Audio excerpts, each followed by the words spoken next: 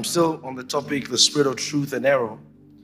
But today, this morning, I'm trying to take a bit of a different, not a different road, but maybe a higher road to it. And I'm trusting God that you'll understand very well. So the spirit of truth in error. Deuteronomy chapter 30.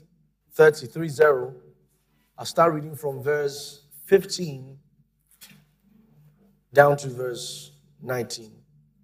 The spirit of truth and error. This topic, I believe, has been a blessing to you. It's supposed to help you make the right decisions in life. Especially when you're young, one of the most important things to you is the decisions you make, because your life is going to be the sum of the decisions you made. And the spirit of truth and error as a topic is supposed to help you to know the kind of decisions that you make in your life, whether they are decisions according to truth or they are decisions according to error. So we're going to look at, during midweek, I took it a step further and went to how to escape the spirit of error. So today we're going a little bit deeper again. But let's go back to where we came from. So I said Deuteronomy chapter 30. I'll start reading from verse 15. It said, "See, I have set before thee this day life and good, and death and evil." Go ahead. "In that I command thee this day to love the Lord thy God, to walk in his ways, and to keep his commandments, and his statutes and his judgments, that thou mayest live and multiply.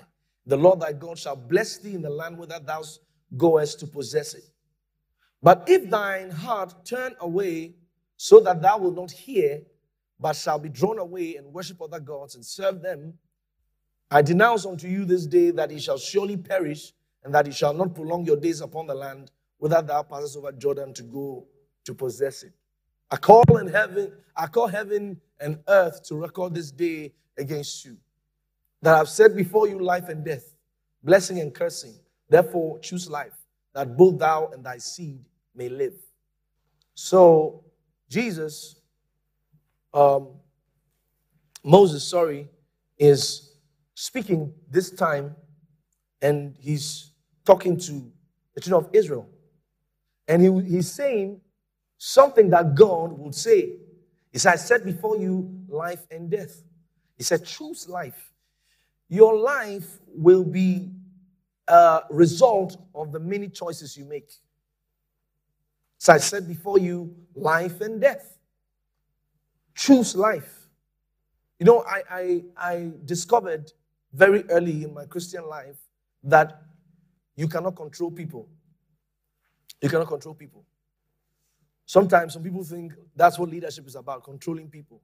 But I discovered very early in my life that you cannot control people. That is why we share the word of God with them to influence. We share the word of God with them to influence their choices, because you cannot control people.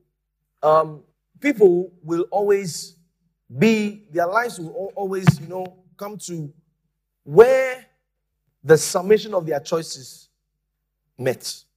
See, so when you see someone at a certain time in his life, whatever he's going through or whatever he finds himself, there are one or two choices here and there that are responsible for where he is. Sometimes consciously, sometimes subconsciously, unconsciously. Isaiah 9, verse 16. "For the leaders of this people cause them to err, and they that are led of them are destroyed." For the leaders of this people cause them to err. Remember what I said concerning error. Error could be misinformation or disinformation. You see, mistake is different from error. In a mistake, it was probably a genuine oversight, grammatical, like a mistake when the person is writing something and the person, instead of writing madam, writes madman. I like that example a lot. But it's different when someone has been misinformed or disinformed, or has been disinformed, and the person now carries himself about making choices based on the wrong information he got. So that person is an error. That's different from a mistake. And Jesus talked about truth. Truth. You know, in your life, if you live your life according to what is reality, what is truth, you know, truth is the accurate description, all right? The accurate description of any phenomenon. Truth. What's the truth about man? What's the truth about being a Christian? What's the truth about my life? What's the truth about my choices? If I was having information on the truth, I will make choices based on the truth, and my life will go where it's supposed to go. For example, some people say there's no hell, there's no heaven. Is that truth? You see, because that is going to inform how I'm going to live. If there's heaven, then, and there's hell, then I sure need Jesus. All right? But if someone says, oh, that's not true, that's not the truth, there's no heaven, there's no hell, so you can live anyhow you want, and when you die, you die. You see, so that is also going to inform my decisions. So what is the truth? If I'm a boy and I found out like as I'm growing up, I like boys, am I supposed to see it as an anomaly and correct it? Or I'm saying, that's my truth. You see that a lot lately. I'm living my truth. You don't have a truth. There is the truth. The world now tries to move everything into some sort of social construct where we have nothing that is objective. Because objective means somebody's going to be wrong. You see, we want to make everybody right, so everything becomes subjective. It is what I think it is. So then where is truth? But Jesus spoke about truth. So you go to 3 John chapter 1, start reading from verse 2. Beloved, I wish above all things that thou mayest prosper and be in health, even as thy soul prospereth. For I rejoice greatly when the brethren came and testified of the truth that is in thee, even as thou walkest in the truth. Verse 4, I have no greater joy than to hear that my children walk in truth. John said, I have no greater joy than to see that my children are walking in truth. There are so many voices out there, so many opinions out there. Which one is the truth? You know, truth does not fear scrutiny. Truth does not fear investigation. Truth does not fear interrogation. There's something I want to add to every service. I want to create at least 10 minutes for anyone to ask any question concerning what was taught. Because you get that in class. Why is it that church? Everybody tries to just brush it and push it to you and say, hey, you can't ask anything, just move. You know, sometimes you find yourself that maybe there's some pastor, all right? This is not in a critical way, all right? And they try to push a knowledge to you, all right? Then you can't question it, because if you question it, you are disrespectful. Of course, I know there are people who try to be dishonoring, all right, of the elderly, you know, and they ask those questions not looking for an answer, but trying to just make the whole situation chaotic. But there are those who have genuine questions. And I noticed this about God, that God does not fear my questions. So sometimes to cover up what I said that I want you to go with, I say, do you know how long I've been in ministry? What does that have to do with this topic? That has nothing to do with the topic. You should be able to, you know, tell me if I need some information on it. I said, truth does not fear interrogation.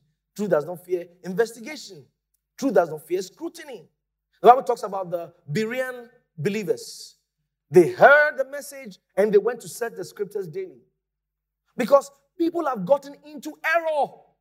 Because they followed that which was not in scripture. You see, they followed that which was not truth. But because of the person who said it. Remember what he said? He said, the leaders of these people have caused them to err. And then what happened? They are destroyed. I don't know if you heard about it, but there was this pastor who led his congregation into a forest, and I think half of them died or so. He told them that they'll go to heaven, something like, you know. I find those Christians a little, I feel sorry for them. They trusted the pastor. And as a pastor, I tell you, truth is costly. Truth is costly. Let me be frank with you. I remember in Best Western one day I preached, God does not need your money. I saw the lowest offering ever in my life. But that was the truth. God did not need your money. He said, if I were hungry, I will not tell thee. God says, if I were hungry, I will not tell thee. He said that the cattle upon 1,000 hills are mine. Truth is very costly. I saw the lowest offering all that day. I told them, God does not need your money. And it was true. I preferred that they would give God their heart. God says, the sacrifices of God are a broken spirit and a contrite heart. What God wanted was their heart, the humility of their heart to fear Him and to love Him and to worship Him. That every other thing, which is whether giving or offering or tithe, will come from that place because we don't buy this thing. Yeah. All right, so it takes courage to be in the truth. And sometimes I think people prefer lies. Bring money, and from next year, all your solutions are for you. It's easier, you see. It's easier. It's easier. It's easier. Bring money. Bring money. All right. Pastor, I have so and so problem. I said, okay, keep coming to church. It's too simple. That's too simple. That's too simple. Rather, this problem is from your grandfather. So, bring 4 eggs, 3 onions.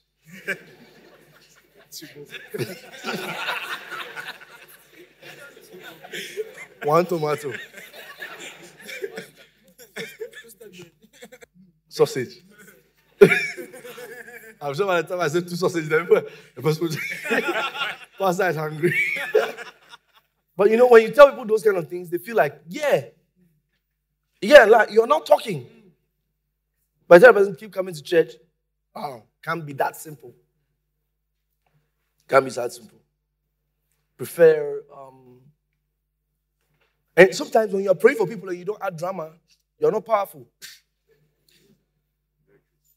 When you're listening to them and, and I see it a lot, especially when someone comes and says, I want to give pastor a seed. You have to squeeze your face as the pastor. But if you don't squeeze your face, it's like, no. The person probably say, God bless it for you. No, that's what I want.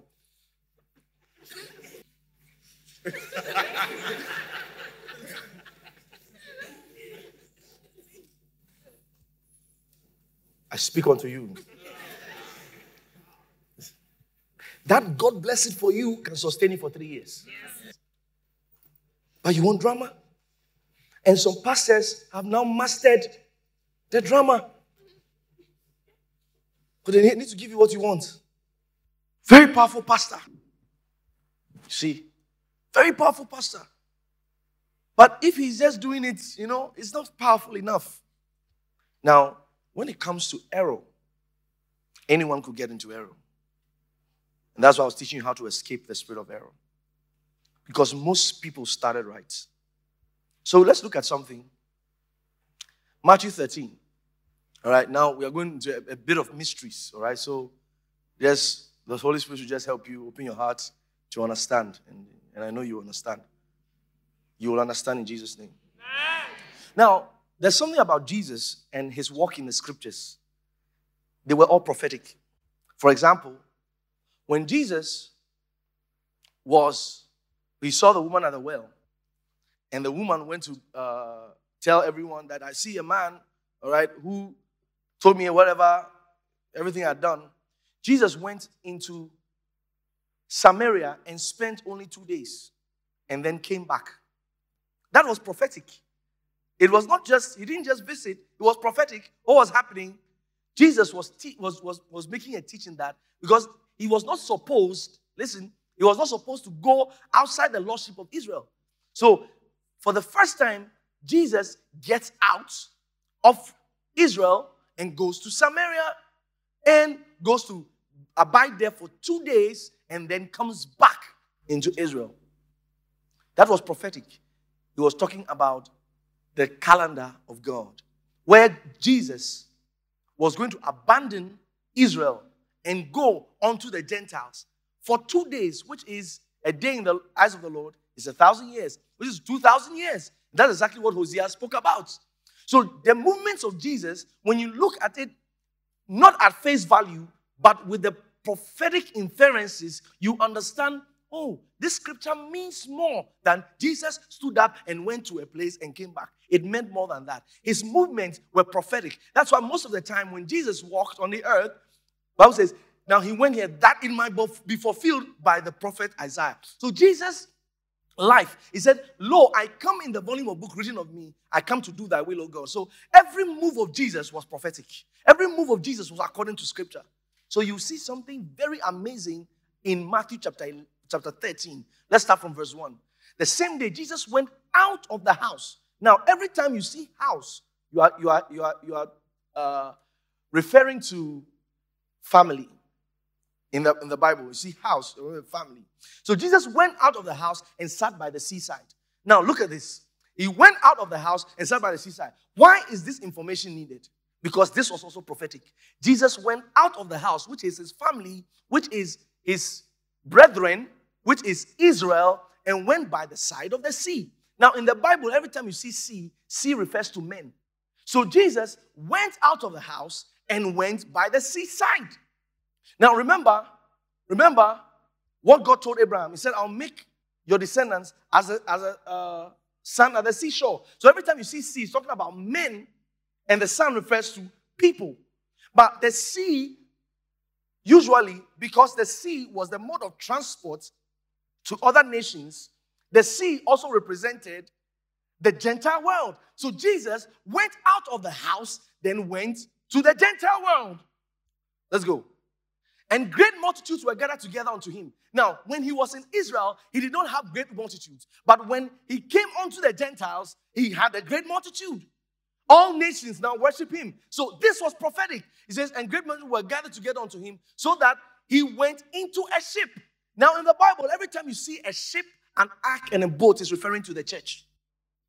Why? Because the church is in the Gentile world, yet the church has not entered the Gentile world. The church is floating on the Gentile world. So we are in the world, but we are not of the world. And sat, and the whole multitude stood on the shore. So this was prophetic. Now, let's go. And he spake many things unto them in parables, saying, behold, a sower went forth to sow. Now, he spoke many parables to them. Now, there's out of those parables, now, today's not a date for me to teach on the parables of the kingdom, but I want to bring one of the parables out, because these parables actually follow themselves. 4 of the parables were to the Gentiles, 3 were to Israel. Jesus spoke 7 parables in Matthew 13. 4 were to the Gentiles, 3. So now, Jesus was going to talk about the church. And prophetically, these things follow themselves in the church. Now, when we talk about the church, I'm talking about the church holistically, but you have to receive it as like a person. All right? Okay. So you move from here, because I don't want to tackle this particular one, because we need to go to other things. Go to verse 9. Who are they? Let him hear. Go ahead. And the disciples came unto him. Why speakest thou unto them in parables? Go ahead. He answered and said unto them, because it is given unto you to know the mysteries of the kingdom of heaven, but to them it is not given. Verse 12. For whosoever hath, to him shall be given, and he shall have more abundance. But whosoever hath not, from him shall be taken away even that he hath. Verse 13. Therefore speak I to them in parables, because they seeing see not, and hearing they hear not, neither do they understand. And in them is fulfilled the prophecy of Isaiah, which saith, by hearing ye shall hear and shall not understand, and seeing ye shall see and shall not perceive. Verse 15. For this people's heart is waxed gross, and their ears are dull of hearing, and their ears and eyes they have closed, lest at any time they should see with their eyes, and hear with their ears, and should understand with their heart, and should be converted, and should heal them. But blessed are your eyes, for they see, and your ears, for they hear. Verse 17. For verily I say unto you, that many prophets and righteous men have desired to see those things which ye see, and have not seen them, and to hear those things which ye hear, and have not heard them. Hear ye therefore the parable of the sower. So Jesus now begins to explain the parable of the sower at this point. So we'll move from here, 24, so I can get it for you in context. Another parable, this parable number 2. So the first one, Jesus is talking about, what he's trying to say is that, about the parable of the sower, the first one is that when he came to sow the word, only 25% of the world received it. Because it was four soils. Only 25% of the world received it. So now we move from there to the next parable, which means this one will follow this one. So the life of the church followed actually these four. So you see this. Another parable put he forth unto them, saying, the kingdom of heaven is likened unto a man which sowed good seed in his field. But while men slept, his enemy came and sowed tares among the wheat and went his way. Now, there was a time. So, the first one, the sower went forth to sow. And when he sowed, 25% of the people received. That's talking about Jesus, because he said the seed is the word of God. Who's who? Jesus. From there, the next phase of the church was there began to be different schools of thoughts. There was the set of people called the Gnostics. So there was Gnosticism, there was Marcionism. There were different schools of thought. Those that believed in the deity of Jesus Christ and did not believe in the humanity. Those who believed in the humanity and did not believe in the deity. Those who believed that there was no resurrection of the dead. There were different schools. These things were sown. And that was the reason, this was the reason why John wrote about the false prophets. Because there were different people who were sowing different things in the church. Why? Because at that time, he said the men had slept. In NIV, he says the workers had slept. So there was a time in the church of Jesus Christ, while after the good word had been sown, the Peters and the Pauls had sown the good word. You know, the Christians at the time, the pastors at the time, had gone to sleep. When they slept, the enemy came to sow tares. So in the book of Revelations, Jesus began to talk to the pastors of the churches and to tell them where they have made errors in their work, because at that time they had gone to sleep and the enemy came to sow tares. Go and went his way. Verse 26. But when the blade was sprung up and brought forth fruit, then appeared the tares also. So the servants of the householder came and said unto him, Sir, did not thou sow good seed in thy field? From whence then hath it tares? He said unto them, An enemy had done this. The servant said unto him, Wilt thou then that we go and gather them up? Verse 29. But he said, Nay, lest while ye gather up the tares, ye root up also the wheat with them. There was only one way you could differentiate the tares from the wheat. But the only way you differentiate the tares from the wheat is when they mature. You see, you could not take them out at an immature stage because they look the same. But there was something about the wheat and the tares. When they grow up, the wheat grows bowing, the tares grow standing. So you have to wait for them to grow for you to see that difference. The wheat grows bowing because the wheat represents the children of the kingdom who, when they grow, the more humble they become. Because the wheat grow bowing. The tares, when they are growing, they are straight. But you cannot know that in the beginning except you allow them to grow. So the master says, you have to wait for them to grow. Verse 30. Let both grow together until the harvest, and in the time of the harvest I will say to the reapers, gather ye together first the tares, and bind them in bundles to burn them, but gather the wheat into my barn. Another parable put he forth unto them, saying, the kingdom of heaven is like a grain of mustard seed. Now this is the parable I want us to focus on. Look at it. He said, the kingdom of heaven is like a grain of mustard seed, which a man took and sowed in his field. Now, the first one is a sowing one. Second one is a sowing one. This third one is also a sowing one. Now, he says, this third one, he says, the man took the seed and he sowed it in a field. A grain of mustard seed, don't forget it. Which indeed is the least of all seeds. But when it is grown, it is the greatest among herbs and becometh a tree, so that the birds of the air come and lodge in the branches thereof. Now, this particular verse,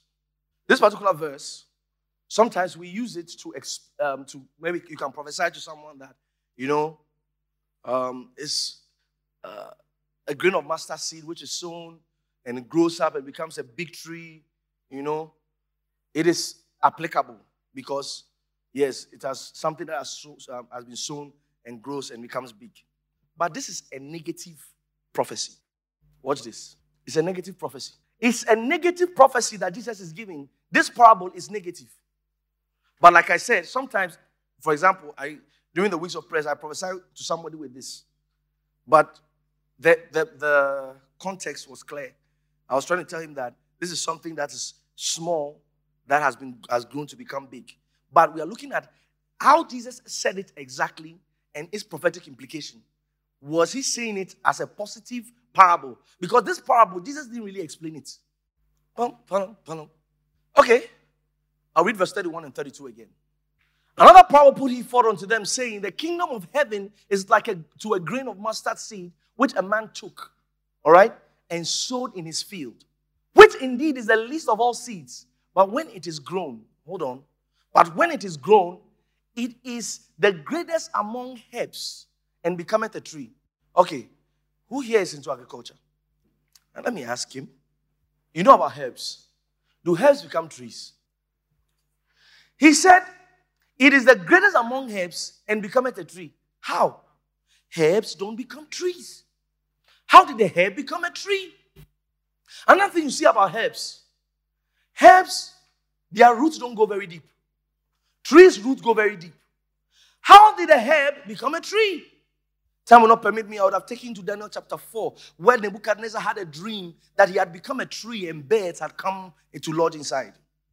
The herb, whose root was not supposed to have entered the earth, became a tree, and he became a tree with roots that had entered the earth, had married the world. Anytime you see in the Bible birds of the air, it's talking about demons, the prince of the power of the air.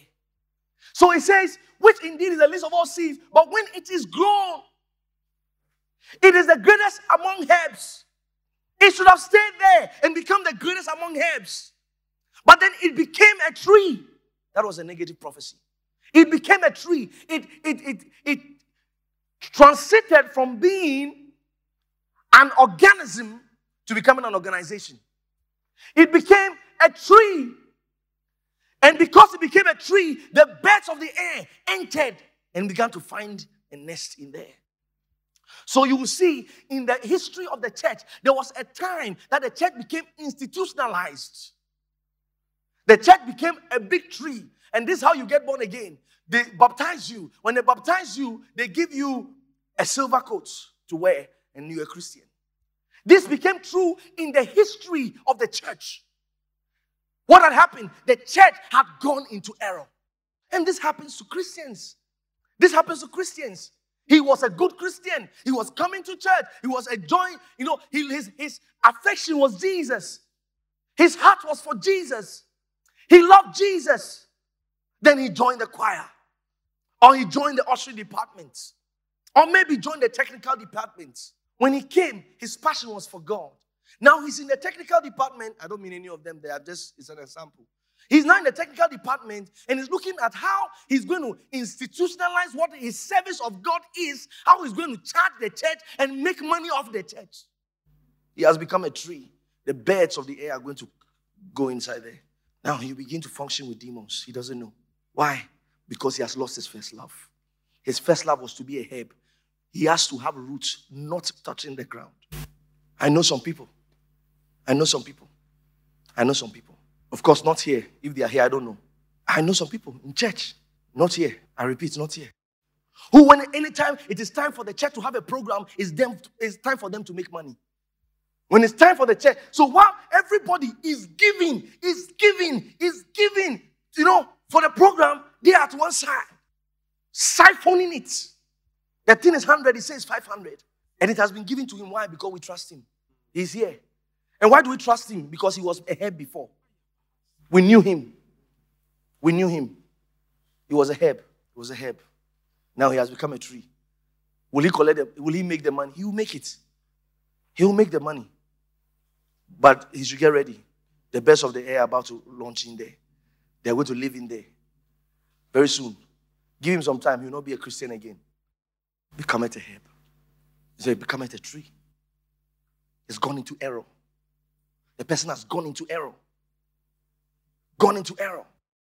He was a Christian, very good Christian, until he became a pastor and started seeing offering. Now he doesn't give his own offering. All members must give their offering. From January to December, it's about giving. If you don't give, you will die. If you don't sow, you will be low. If you don't seed, you will need. Anybody can get into error. Every time you pray, as a Christian, you pray, Lord, don't let me get to that state. He said this was a mustard seed, an innocent mustard seed. He said it was the smallest. You see, the guy when he started, he felt like, oh, wow, I'm so grateful to God that I'm even a Christian. You see, he was the smallest. He sold him. He said, it became a herb. You see, it became the greatest of all herbs, good Christian. Then it transited from being a herb and went to become a tree. So roots are deep in the earth. So there was a time in the history of the church where the church was so earthly minded. Earthly minded. If the gospel we preach is about making money, then we can't preach it in Afghanistan. But if the gospel is one, it should be universal. Today they have come. We can't preach it in Afghanistan. If the gospel is to only make people rich, then we can't preach to rich people. The gospel is about Jesus. There are people in certain countries, in some time ago, that today, because of digitization, things are easier. There's in some countries that, this is a true story I heard. They didn't have enough Bibles. True story I heard. I think it was a video I watched. The man said he went to preach in China. And these people didn't have enough Bibles. And so he said, okay, open to 1 Peter. The woman who was holding the 1 Peter gave it to another person. Why? She could recite 1 Peter. Why? There are not enough Bibles. They have to memorize it. They memorized it. So they knew it. And so they told him, he said, oh, here, if they catch you reading the Bible, you're going to go to prison. So he asked them, how many of you have gone to prison? All of them. They are back. And they are still meeting. They have gone to prison, they are back. They are still meeting. What are they looking for? Come as a tree. Sometimes we get into error. Sometimes we get into error. Looking at the wrong things. Looking at the wrong things. Looking at the wrong things. This gospel is not for self-gratification. How do people get off track? So I told you, I said the first one was following your desire or following your heart. The second one is following the past. The third one is following the crowd. I want to show you something about following the crowd. Following the crowd. Remember what I told you last week? I said everybody can be wrong. Right? Everybody can be wrong. You don't have to follow everybody. Everybody can be wrong. You can follow the Spirit of God in the midst of the chaos. Okay. Let's use the account in First Kings chapter 22. I'll start reading from verse 1. I'll read from verse 1 to verse 22. So enjoy the story. And there continued 3 years without war between Syria and Israel. And it came to pass in the third year that Jehoshaphat, the king of Judah, came down to king of Israel. Now, I'll just give you a little bit of a background to this so you understand the whole story. Now, at this time, Jehoshaphat is king of Judah. Ahab is king of Israel. Ahab is a bad king. Jehoshaphat is a good king. So these two guys, even though they are not kings over the same country, but because they are brethren, they're already brethren, Israel and Judah, already brethren. So there was 3 years without war between Israel and Syria. Now, but Ahab wanted to be mischievous. So Ahab wanted to go and fight. So it came to pass in the third year that Jehoshaphat became the king of Judah, came down to the king of Israel. Verse 3, and the king of Israel said unto his servants, know ye that Ramoth in Gilead is ours, and we be still, and take it not out of the hand of the king of Syria? He said, Ramoth Gilead is ours. Why don't we take it out of the hand of Syria? Now 3 years they've had peace, but Ahab is suggesting something. And he said unto Jehoshaphat, wilt thou go with me to battle to Ramoth Gilead? And Jehoshaphat said to the king of Israel, I am as thou art, my people as thy people, my horses as thy horses. And Jehoshaphat said unto the king of Israel, inquire, pray thee, at the word of the Lord today. Then the king of Israel gathered the prophets together, about 400 men. Now, this was something that the kings used to do. When they are going for war, they will call the prophet and say, what, should I go or not? All right? Now, I told you that in this topic, as I'm taking this story, when I say the prophet, don't think that I'm talking to some prophet somewhere. In the new covenant, you are the prophet of your life, so I'm talking to you. All right? Don't think I'm talking to any prophet. I'm not talking to any prophet. It's you. You're the one I'm talking to. And the king of Israel gathered the prophets together, about 400 men, and said unto them, shall I go against Ramoth Gilead to battle, or I shall forbear? And they said, go up, for the Lord shall deliver it into the hand of the king. How many prophets? 400. Can you imagine 400 prophets all confirmed? The first one came, go, it shall be delivered to you. Second one, go, it shall be delivered to you. They took confirmation from 400 prophets. Wow. Verse 7. And Jehoshaphat said, is there not a prophet of the Lord besides that we might inquire of him? Now, at this time, Jehoshaphat is still not convinced. After 400 people are prophesying, is there any other prophets? So that we ask him, last one. Jehoshaphat is a good king, remember? Now, he's thinking, maybe last one, all right? So let's go. And the king of Israel said unto Jehoshaphat, there is yet one man, Micaiah, the son of Imlah, by whom we may inquire of the Lord, but I hate him. So Ahab said, there's one guy, but I dislike that guy. He said, why? For he doth not prophesy good concerning me, but evil. And Jehoash said, let not the king say so. Let's go. Then the king of Israel called an officer and said, hasten hither Micaiah, the son of Imlah. And the king of Israel and Jehoshaphat, the king of Judah, sat each on his throne, having put on their robes in a void place in the entrance of the gate of Samaria, and all the prophets prophesied before them. So all the prophets are come one by one. Go, you shall win. Go, you shall win. Okay. Right? Now, imagine this scenario in your area. And Zedekiah, the son of Kenan, made him horns of iron. And he said, thus saith the Lord, Zedekiah. Now, at that time, Zedekiah was one of the major senior prophets of the time. He made horns of iron. Thus saith the Lord, with these shalt thou push the Syrians until thou have consumed them. Wow. What a nice prophecy. I like prophecies like this. And all the prophets prophesied so, saying, go up to Ramoth Gilead and prosper, for the Lord shall deliver it into the king's hand. And the messenger that was going to call Micaiah spake unto him, saying, behold now, the words of the prophets declare good unto the king with one mouth. Let thy word, I pray thee, be like the word of one of them, and speak that which is good. The messenger said, Micaiah, we beg. Everybody says, hey, Charlie, following the crowd. Everybody says, go, you shall win. When you come, we know you, we beg. Don't say something else. Let's go. Verse 14. And Micaiah said, as the Lord liveth, what the Lord said unto me, that will I speak. Lift your hands. As the Lord liveth, that which the Lord has spoken to me, said, that is what I will speak. What a bold man. Okay, let's see if that's what he did. So he came to the king, and the king said unto him, Micaiah, shall we go against Ramoth Gilead to battle, or we shall forbear? And he answered him, go and prosper, for the Lord shall deliver it into the hand of the king. Micaiah. Okay. Next one. And the king said unto him, how many times shall I adjure thee that thou tell me nothing but that which is true in the name of the Lord? And Ahab said, I've told you, tell me the truth. But he came and he said, go, you shall win.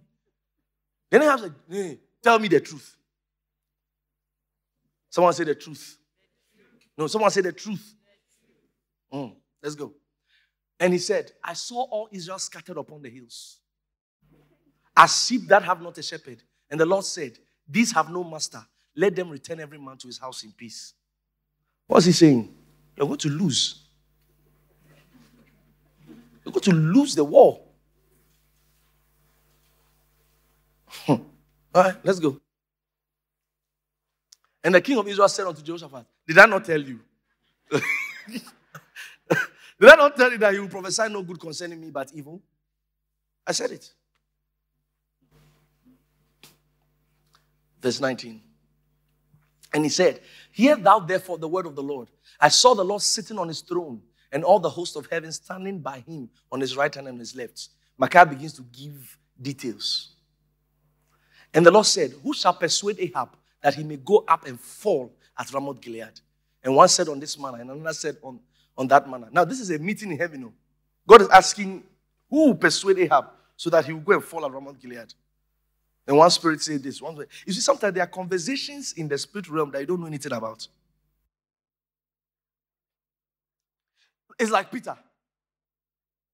Jesus said, Satan has asked. What time did he ask?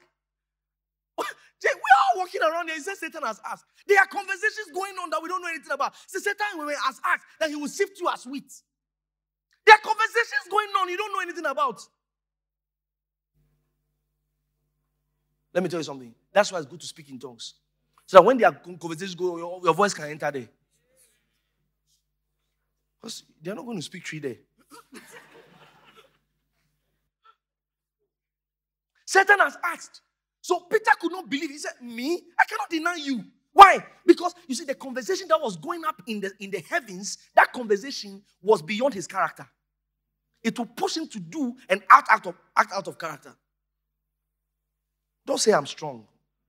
When a conversation goes on in the heavens, you will see, you will be a puppet. All right, go back there. So this conversation going on, Ahab doesn't know that the reason why he is going to look for fight is because there has been a question that has been asked that who will persuade Ahab that he will go and fall at Ramoth Gilead. He's sitting there, death is calling him.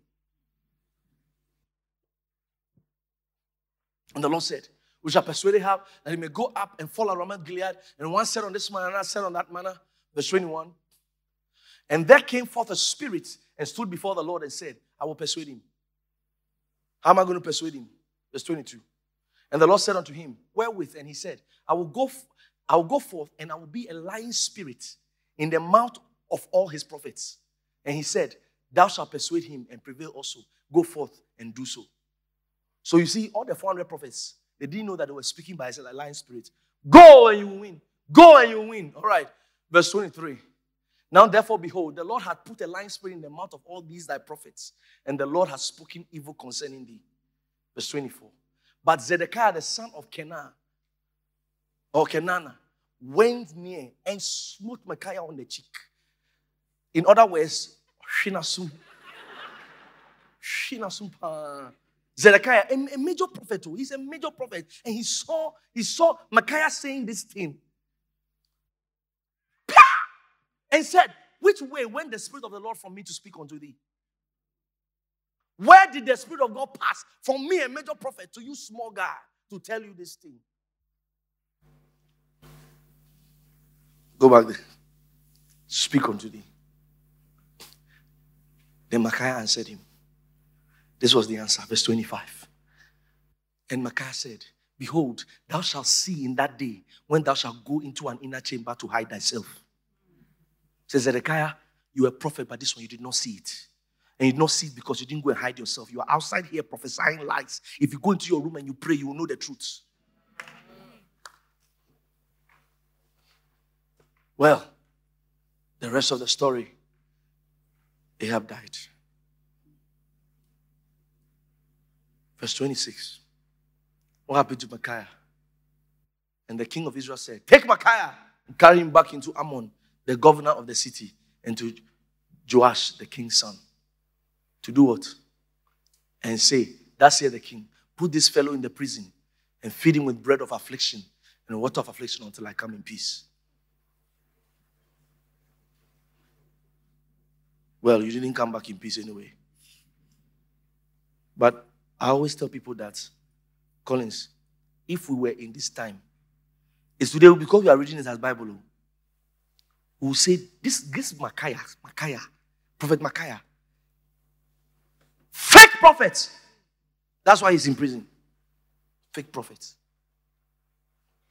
Fake prophet. 400 prophets all prophesied wrong. It's not in the number. It's not in the number. It's not in the number. Zedekiah was a senior man. The senior man can get it wrong if he does not pray. When something happens, do you ask God? Oh, they said something's come to kill us. They said something's come to kill us. Fear! Following the crowd. How do you escape the spirit of error? I said the first one, you must love the truth. Love the truth. 2 Thessalonians chapter 2. I'll start reading from verse 8. You must love the truth. You must love the truth. You must have a love for the truth. You know what it means to love the truth? It means you want to get it right. Now, you will see in the case of Zedekiah, Zedekiah was more concerned about his status than the truth. Come on. Because he said, wherefore did the Spirit go from me to talk to you? So as far as he is concerned, it should come from him. If it doesn't come from him, it is wrong. He doesn't love the truth. He loves where he's standing. Now he's talking about the Antichrist, but we get a principle from there. He said, and then shall that wicked be revealed, whom the Lord shall consume with the spirit of his mouth, and shall destroy with the brightness of his coming. Verse 9, even him whose coming is after the working of Satan with all power and signs and lying wonders. Talking about the Antichrist. He said, and with all deceivableness of unrighteousness in them that perish, because they receive not the love of the truth that they might be saved. You see, there's something called the love of the truth. See, they receive not the love of the truth that they might be saved. Because if they receive the love of the truth, they will be saved. So even if they can go off, they can even go off track. But because they have a love for the truth, they are conscious that they want to get it right. Their heart is sincere in getting it right. So even if they go off track because of the love of the truth, they will come back on track. You can't deceive such a person for long because he has a love for the truth. That sincerity will find him. That love for the truth. So let's see another prophet that almost got it wrong as well. In fact, he got it wrong. But because he was a true prophet, he got it wrong. Let's see.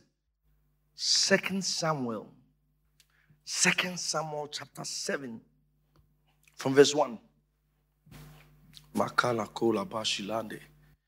And it came to pass when the king sat in his house and the Lord had given him rest round about from all his enemies. Now, this David, God has given him rest round about. He's not having, he's enjoying his life at this time. All right? Verse 2. That the king said unto Nathan the prophet, see now, I dwell in an house of cedar, but the ark of God dwelleth within curtains. Now, David is having a nice idea. David says, as he's lying down, he said, see how I live in this bougie house. But God's house is within curtains. He was not happy at all. He was not happy at all. So, verse 3.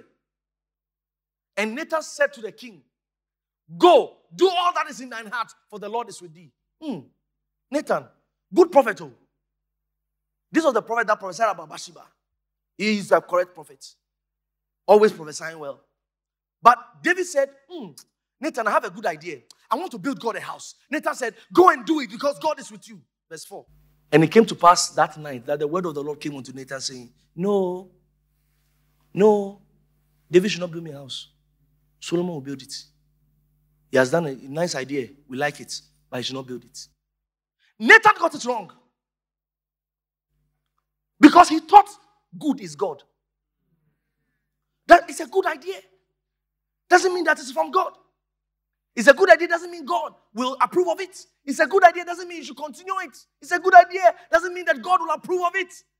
You have to go and find out what God actually wants, not what that is good. Good is not God. It is God that is. Nathan got it wrong. But because he has a love for the truth, you see, he'll get it right. Point number 2, how to escape the spirit of error. Abiding in the presence. Abiding in the presence. Abiding in the presence. If your Christianity, God only knows you from Sunday to Sunday, you will make a lot of errors. To always get it right. So you see, someone like Samuel.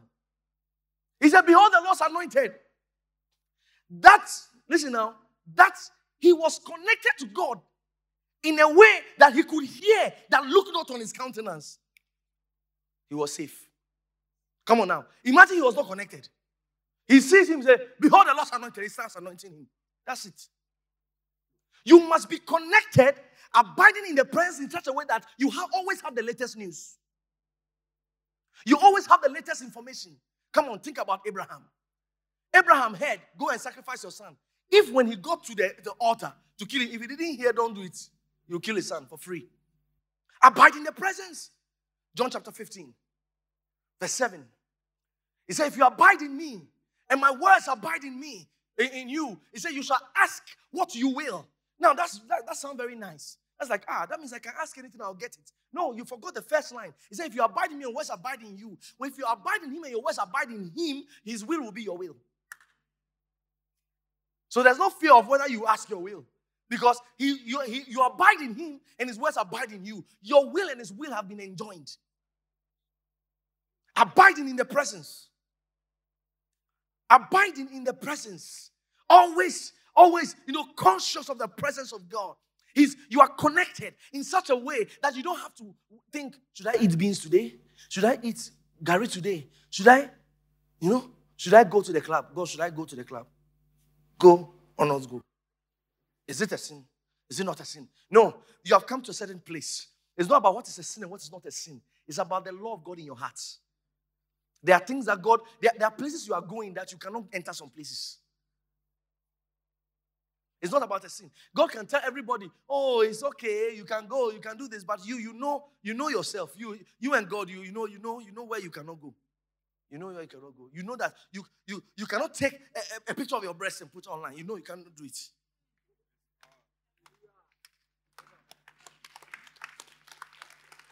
Everybody can do get ready with me. Get ready with me. And show their whole destiny. But you know yourself.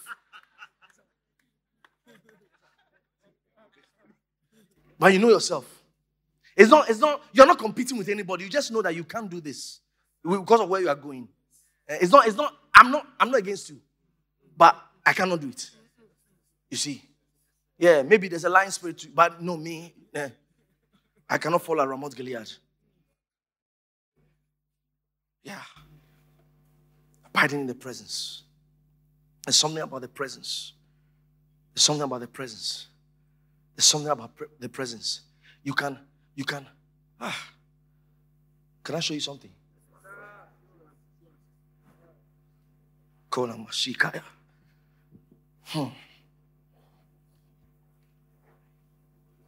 First Samuel chapter 4. First Samuel chapter 4. Verse 15. The presence. The presence. The presence. Makola Mahi. The presence changes everything. The presence changes. Look at something. Something happened to Eli. He said, now Eli was 90 and 8 years old, and his eyes were dim and that he could not see. Verse 16.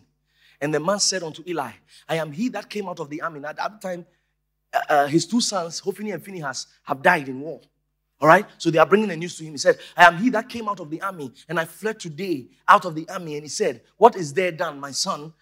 And the messenger answered and said, Israel is fled before the Philistines, and there had been also a great slaughter among the people. So number one, Israel is fled. Number two, there's a great slaughter. But the man is still listening. So, Israel is fled. Oh. There's a great slaughter. Oh. And the two sons also, Hophni and Phinehas, oh, are dead. Then he heard the last one. And the ark of God is taken. Verse 18. And it came to pass when he made mention of the ark of God that he fell from the seat backward by the side of the gate, and his neck brake and he died. He said it was not because of his sons. Oh. It's not because his sons had died. You see, you can survive Israel fleeing. You can survive a great slaughter. You can survive your sons have died, but you cannot survive the presence taken away. You will see how worthless life is when the presence withdraws. There are men of God whose children have died. They are still alive. They are still doing the work. They are still correct. But if you take the presence away from them, they will become nothing. The presence. There's something about the presence. And I told you last time, I said, you see, you can be working for God and you are not in the presence. You can be working for God and you are still not in the presence. Why? Because the tabernacle of consecration, that tabernacle that was standing over there, that tabernacle, those who were outside, it's like general crowd. Those who went into the holy place, they were workers. Priests, they are working. Table of showbread. They are working. They are doing things up and down. They are holding menorah. They are preaching. They have crowd. They have people who are listening to them. No, they are doing something, but they have still not entered the most holy place. Now, in the holy place, you will see the table of showbread. All right. The table of showbread is like the word of God. All right. It's still the word of God. But when you enter the most holy place, there's what is called the hidden manna. See, you can be ministering because in the holy place, what they do is they minister. You can be ministering and you still don't know God. Because the most holy place is where you get to know God. When you enter the presence, one of the things that happens to you is that you become naked. The presence makes you naked. Say, naked? Yeah. You become naked. Why? Because I can stand here and deceive all of you that I pray. I can deceive all of you that I pray. When I hold the microphone, Pastor Enoch, very anointed. I can't even tell you yesterday, I prayed for 10 hours, non-stop. Hi, Pastor Enoch. I wish I'm like him. But maybe the past 3 days I've not prayed. You don't know. But when I get into the presence of God, me and God know that I've not prayed.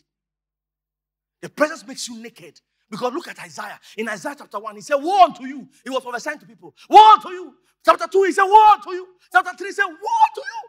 Chapter 4, he said, woe unto you. Chapter 5, he's telling people, criticizing people, woe unto you. Chapter 6, he meets the Lord. He said, woe unto me. Because the presence reveals you to you. And you see your real self. See your real self.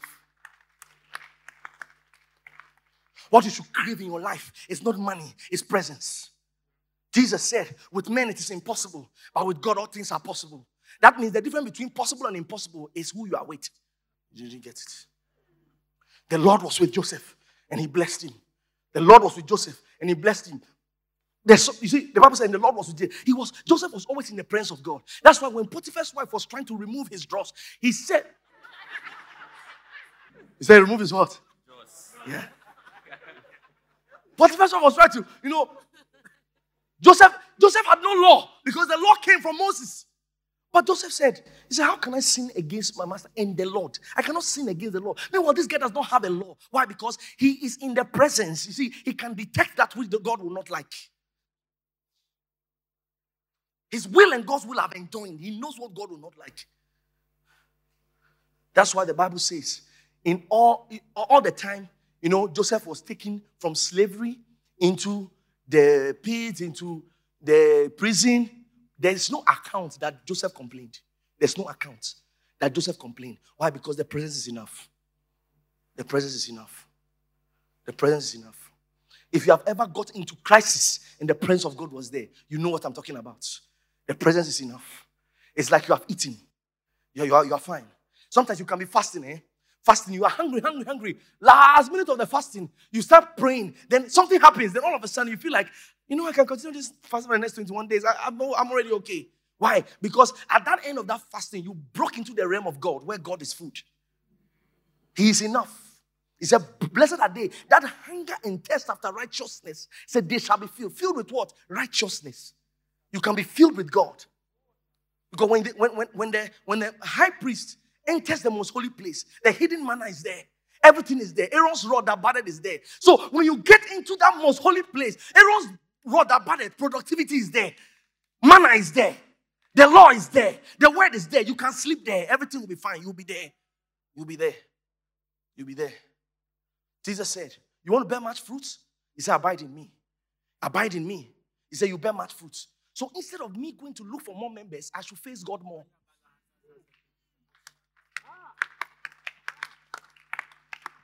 Instead of me to go and look for more success, I should face God more. People have lost it. People have lost it. They call it hustle culture. You've not met God. You've not come into the presence. You've not come into the presence. You've not come into the presence. You don't know God. Bible says that someone ministered unto the Lord. He ministered unto the Lord in the time of Eli. Then by verse 7, the Bible says that, and someone did not yet know the Lord. He did not yet know the Lord. So you can be working, you don't know the Lord. You don't know the Lord. Yeah. Abiding in the presence. Abiding in the presence. Because you are in the presence. You wake up in the morning, your focus is God. Your focus is God. Every atom of creation displays your limitless wisdom, power and glory. Every atom of creation displays your limitless wisdom and the words of your day. There's something about the, I said it makes you naked. The presence of God is what changes you. Advice does not change people. Believe me. You ask people who are married, they'll tell you. They try to change their husband. Never works. You can change for 2 years. You'll be back. Like Terminator. Yeah. The guy was a womanizer. You say, when I marry him, I'll change him. For 4 years, he was with you. He was with you. He didn't go. For 4 years, he's with you. 4 years, he's sticking with you. After 4 years, he said, this is not me. This is not me. I have the gift of polygamy. This is not me. He goes back. He goes back. He's back there. He's doing it. You see, I've come to learn something as a leader. You can't change people. You can't change people. Only the presence can change people. Because it says, but we all with an open face, beholding us in a glass, the glory of the are changed. It is God who changes people. When you are in the presence, you see, it is only God who will be revealing things to you. You see, you talk too harshly. You talk too harshly. Then all of a sudden you see the person. Because that thing happened in the presence, the person's talking starts coming down. Now, there are some things about you that people don't even know. You see, they are not the truth. People don't know those things about you. They say you are humble, but you know your heart. You're a wicked guy. No, come on. As a pastor, I'll tell you. There are people who walk around as though they need help. They need help. Employ them and see. Employ them and see, and you see Samia. You see them in church. They say, Oh, Kwesi, hey, how are you? It's like, oh, this guy is so humble. Oh, this guy is so nice. Everywhere they see him. Hey, I can see yes, sir. Yes, sir. Everybody say, this guy's so nice. This guy's so good. This guy's so fine. This guy's so and you employ her. You put her in your office. You put her. Then one day you send her. All of a sudden you see.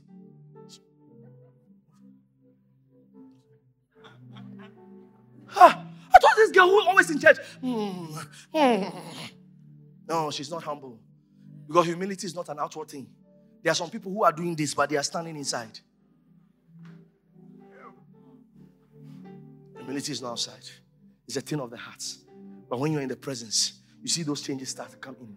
Now, you see, you know yourself. That if people give you 1, you give them 10. If people give you give them. So you show them the part of you that's not born again. Yeah. Yeah. You know yourself. You can't tell me that. You can't tell me that. You know yourself that nobody can mess with you. You know that you will give them your peace of your mind. And you will fire them. You know yourself. You know yourself. But after you have come into the presence is changing you. Things are changing about you. One time, your cell leader lost it and say, why did you do it? You look at yourself and say, me, by this time, I would have fired everywhere. But you know that you are still calm. You're still calm. You are changing. Something is changing about you. It's the presence. If another human being tried to force you to change, you wouldn't have changed. But because you are in the presence of God, you see, if all your Christianity is what you are doing in church now, God can help you. I said God can't help you. If all your Christianity is what is happening right now, God cannot help you. God cannot help you. God cannot help you. You need to have a life that is with God outside here. Because here, I'm only sparking the engine for you. When you go out there, you see, I said abiding in the presence, not visiting the presence. You see, Sunday you can visit the presence over here like this. In the evening, make sure you spend some time with God. And some time you are spending with God that your phone is off. And you are singing some songs. And you are in the presence and you are studying some scriptures. And you are meditating on some scriptures. You say, oh, your love is the greatest, the highest, the biggest, and the widest, Lord. Nothing soft, warmer and stronger, nothing tougher than your life that saves. Oh, and does miracles, no life more cost and precious than the life you freely